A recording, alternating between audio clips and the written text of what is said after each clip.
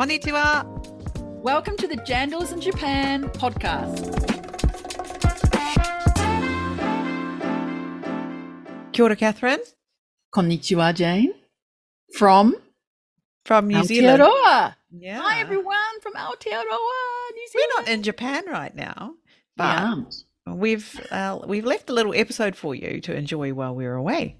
Yeah, we have entered for the second time, I believe it is, Jane, the New Zealand Podcast Awards, or is it the third time? For the Jandals, it's the second. Oh, Jandals the second second time. time. Right. Yeah. So Jandals in Japan has entered into the New Zealand Podcast Awards 2023 under the business category. I had a little look on the website for the New Zealand Podcast Awards. It's their third year running it, and they've reached an audience of over 15 million people in the last 2 years, apparently, having hundreds of submissions from Kiwi podcasters. Well, we are in that 15 million, and we are submitted this year. We want you to hear what we put together. Jane, tell us a bit more. Part of it is that you have to send in a 15-minute highlight reel of your show, and you're only allowed to choose 5 episodes. So we just chose 5 fun or interesting moments from our most recent episodes. It has to be in the last year. So it was hard to decide, wasn't it? Really, yeah, it took us a while to decide who do we put in there, what comments, what little gems do we want to put through as our submission. It was hard. So this is what we put together in hopes of attracting the judges' attention and making the first, second, or third. That would be really awesome. We were in the top 5 last year, weren't we? That was great. Yeah, that was so exciting. So anyway, we thought it would be fun to share this with you, give you something to listen to, to tide you over until our next episode comes out. This is our out of office episode. Out of office. Here we go. Yes. So we submitted, and when do they actually choose the finalists, Jane? The announcements will be made on the 30th of November, I believe, around there. Brilliant. So as well as us submitting our submission for the Best Business Award, our listeners here can vote for us independently, can't they, on the Listener's Choice vote. And this is one where you can just simply submit Jandals in Japan, a link to the Jandals in Japan podcast, and that's it. Bingo. You can then submit, and then that's one more vote for you choosing Jandals in Japan as your best podcast that you love out of New Zealand. Because we call this out of New Zealand because we're New Zealanders, right? Well, it's made by New Zealanders for New Zealanders. By New Zealanders for New Zealanders. And that is open until, I believe, until the end of November as well. Okay. So, yeah, if you're listening to this, please look in the show notes. You'll find the link for the New Zealand Podcast Awards and how you can enter. It's very quick. It'll take you 1 to 2 minutes max. We hope you enjoy our submission, and we'll be back again soon with a regular episode. Okay. See you later. Bye. What has made Japan one of Zespri's top markets? What's happening here? Okay. I mean, we have a long history, and our biggest market is Europe and then Japan. That's it, right? And then Europe is the more like a volume market, where they have the biggest volume. But price is less expensive compared to Japan. So that Japan is the one that what we call the premium market among Zespri growers, right? And then Zespri committed themselves to invest a lot to the those market, especially Japanese market. I'm going to talk about the marketing, for instance, and then they are spending a lot of money for their marketing. And then when it comes to the developing the distribution, they are very patient and spend a lot of time and money and energy to develop the distribution. So right now, we achieve almost 100% of the supermarket distribution, which is very, very difficult. Whoa, 100%. Yes. Well, that's why I could find your Ruby Red in my local Fukushima supermarket. Right. So Zespri is every supermarket. Yes, throughout the country. So my experience, and it's really difficult for a foreign company to achieve, this level of the distribution. Yeah. Wow. Amazing. That is incredible. Let's just soak that in. That is amazing that you can do that. There wouldn't be many other products No, or I produce that don't can manage see. that? Yeah, I don't see. This is Ooh, very, very rare. right. Yeah, of course, the banana is available anywhere, but Yeah. many, Yeah. many competitors, Dole, Del Monte, Yeah, or yeah. Chiquita, Mm-hmm. Sumifu and other players, right? But Zespri, I mean, in terms of kiwi fruits, so everybody thinks that the Zespri and kiwi fruits is Zespri or Zespri is kiwi fruits, yeah? Yeah. Yeah. Mm. Mm. Yeah. So what do you think's the key then for success for Yes. Zespri in Japan? What is your key to Okay. success? Couple of things. Successful factor is I always think that first of all is a product, amazing product produced in New Zealand, right? And the taste is good, and then also the quality is very, very stable, right? Also the storage is the another key factor. When you deal with fresh fruits, it's perishable.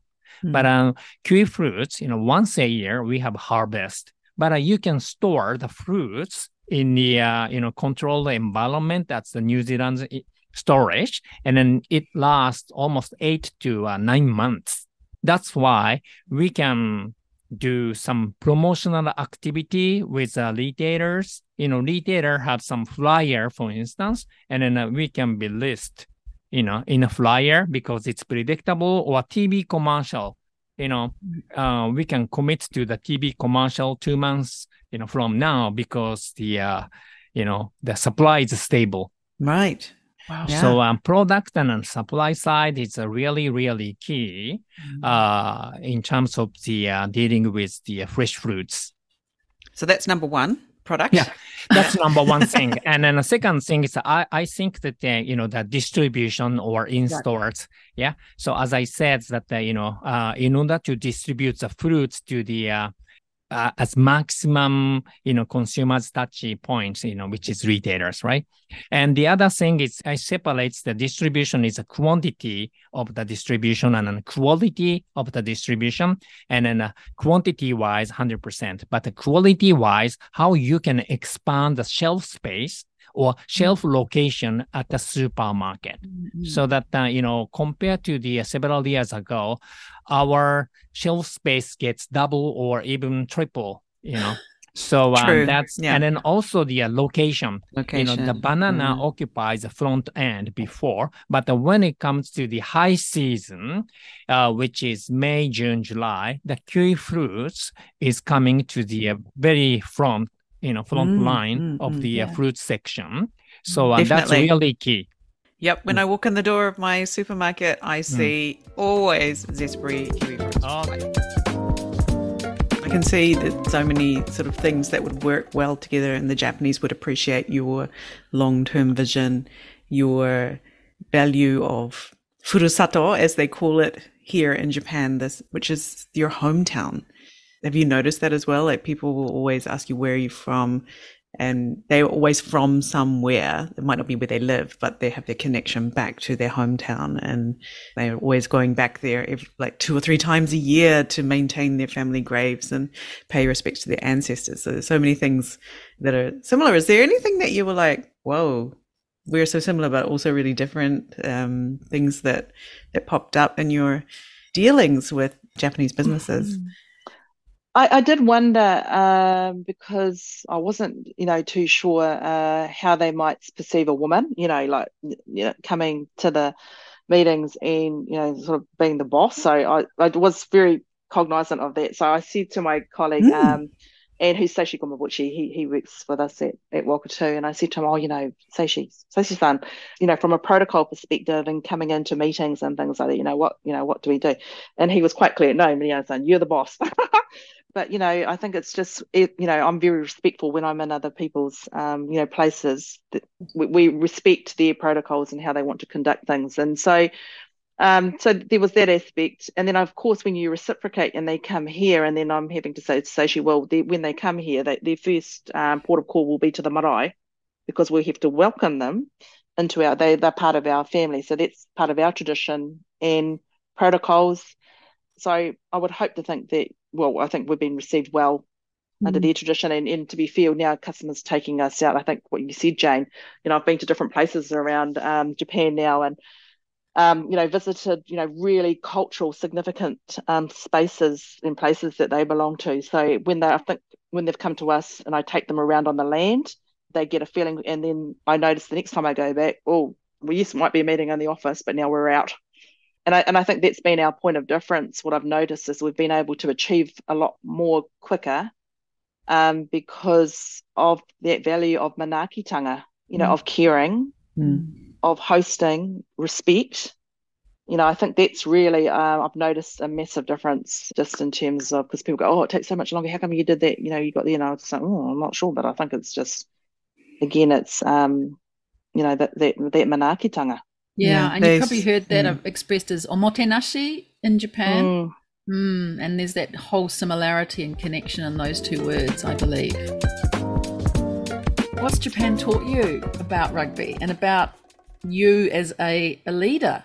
I think it's a hard one, but Japan has taught me about rugby is, in Japan, rugby's not necessarily the number one thing.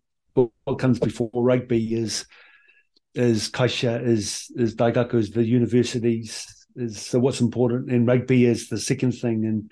And if you think about the company culture compared to back home, it's about company, so lots of challenges around getting players released from companies because they've got working commitments, or this is to play for their national team, or they've got rugby commitments into companies. So what teaches me is as a coach or as a leader here is if I don't understand that, I'm just going to be butting heads with everybody, and I'm not going to win that. And that's a wee bit which I'll refer to as boiling the jug, so it's been times where I've had to jump on a plane and fly somebody, and and the Japanese face-to-face is powerful, where we're basically, you're asking for permission to get a player to support and play for Japan, where in New Zealand it's a professional code. Rugby is the number one. I'm not sure whether I answered your question, but that's the sort of thing that goes on here. You need to know when to pick what to do as a leader, right? Do I go to Japan and ask for this permission? Do I back? You've got to analyze and sort of judge that in the situation. Well, I just know that company's first, so that's a cultural problem. Right. Can't be fixed by a rugby problem, What comes first is kaisha, so if the guys have got a commitment to the company, doesn't matter what I say, this is the way it is here. So, and we've been times where we've had a test match the following week, and there's a pre-season game between two company teams, and the players have to play the pre-season game, which means before they come and represent Japan. Match. Oh my goodness! So year one, can't believe it, frustrating. Year 7, depth. Yep. Yeah. Adapt. Keep moving. Don't get too frustrated, because that affects your leadership. Right. Well, it's good you figured that out, right? Like some people would be still just trying like, to figure it out. Don't worry. Why is this not working? Why keep trying pushing, right? There's no point. Yeah, and work with. I've got some really good Japanese colleagues that support me, so that's probably a really key thing for me. So I talk about Brownie, but behind Brownie and myself, there's some really important people. You notice that the kaisha is number one, right? So you're not trying to change that system. You have to work with the system of kaisha as number one, and I'm trying to get the best team for Japan together, but kaisha is number one. So how am I going to do that? So you're boiling the jug, right? Rather than boiling the ocean, which is trying why is kaisha number one? Why isn't the national team number one, as it would be in my own country? Correct. Right? Correct. Yeah. Correct. Yeah. That's awesome. Mm-hmm. Yeah. So if you start there, then everything starts to make a little bit more sense. Your greatest learning, do you think, from Japan? Probably the biggest thing is that Yamabushi philosophy of uketamo. And so just I accept. And so it's not just like your master tells you to do something, you accept and you do it. There's part of that, but it's much deeper. Like, for example, so we've been up Mount Gasan when there's been a thunderstorm. There is actually like a thunderstorm while we're walking. So I've been above the clouds and seen lightning. Looking down on the lightning happening, yeah. Right? Oh my goodness. That's always scary, but like you kind of just uketomo, You just trust, right? You trust. Yeah, it's kind of exactly. like a trust between you and this master person, right? That he's going to look out for you, and he's got what he's doing is in your best interests. Yes. And you're going to do your best to follow along, right? Yeah. And this is what happens in Japanese companies. This is like every day of the week, people are like, kind of go off the flow. Please move your entire family to Sweden, like whatever. We see that a lot. Whereas for a New Zealander, it's like, hang on a minute. I would like to use my personal decision-making skills here to decide about myself. Yeah. And it really does rub up against this Japanese culture of I accept and just go along. It looks like going with the flow, right? Yeah. Yeah. I mean, there is like there is a certain extent that I think it's okay to say no, but in general, just accepting things that have happened and moving forward. So what's some things that have surprised you about actually being in business for yourself in Japan as opposed to just sort of working in Japan? Some things are made extremely difficult and some things are extremely easy. For example, adventure tourism in New Zealand is highly regulated in terms of qualifications, resource consent, and these sort of things. There's none of that in Japan. Zero. Whoa. So you guys could go out tomorrow and start a rafting company. No worries. No way. You have to compete with you, Mike. Here you go. Game on. Let's go. Watch out, Jandals in Japan rafting. Is that right? Because that was what we were going to ask you, was the regulatory stuff you must have gone through. But wow, that's very interesting. Yeah, and that was something that we really want, the regulation, because it's sort of a little bit of a barrier to entry, so every Tom, Dick, and Joe Tanaka can't sort of just set up a company, which is sort of the situation in Japan. There's 200 rafting companies in Japan now, which is an insane amount. And of those ones that will be on international standards, would probably be something around 10 to 15. And that's quite a shock when you tell people from outside Japan, because they have this image that Japan is so highly regulated, it's very, very difficult to do anything. And with some industries, for sure, but adventure tourism is very, very new in Japan. There's no permission system for doing things in national parks, so you can just go in and really sort of, as long as you're not cutting down trees or destroying anything, you can pretty much do what you want. So once again, that's not a good system at all as well. But I mean, at the start, as I said, when I was 20, 21 years old, it's just like I just want to sit on the back of a raft and talk to chicks and drink beer and have barbecues. But as you progress, through the industry, you learn more, and you get that deeper connection with nature, and you start to think more about, why do you do this?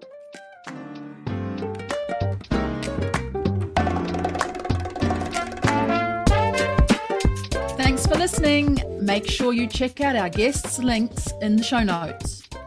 This podcast is brought to you today by Catherine O'Connell Law and Pod Launch with Jane. If you have a great story you think should be on the show, come and find us on LinkedIn or Instagram. We'd love to hear from you. See you next time. Mata ne!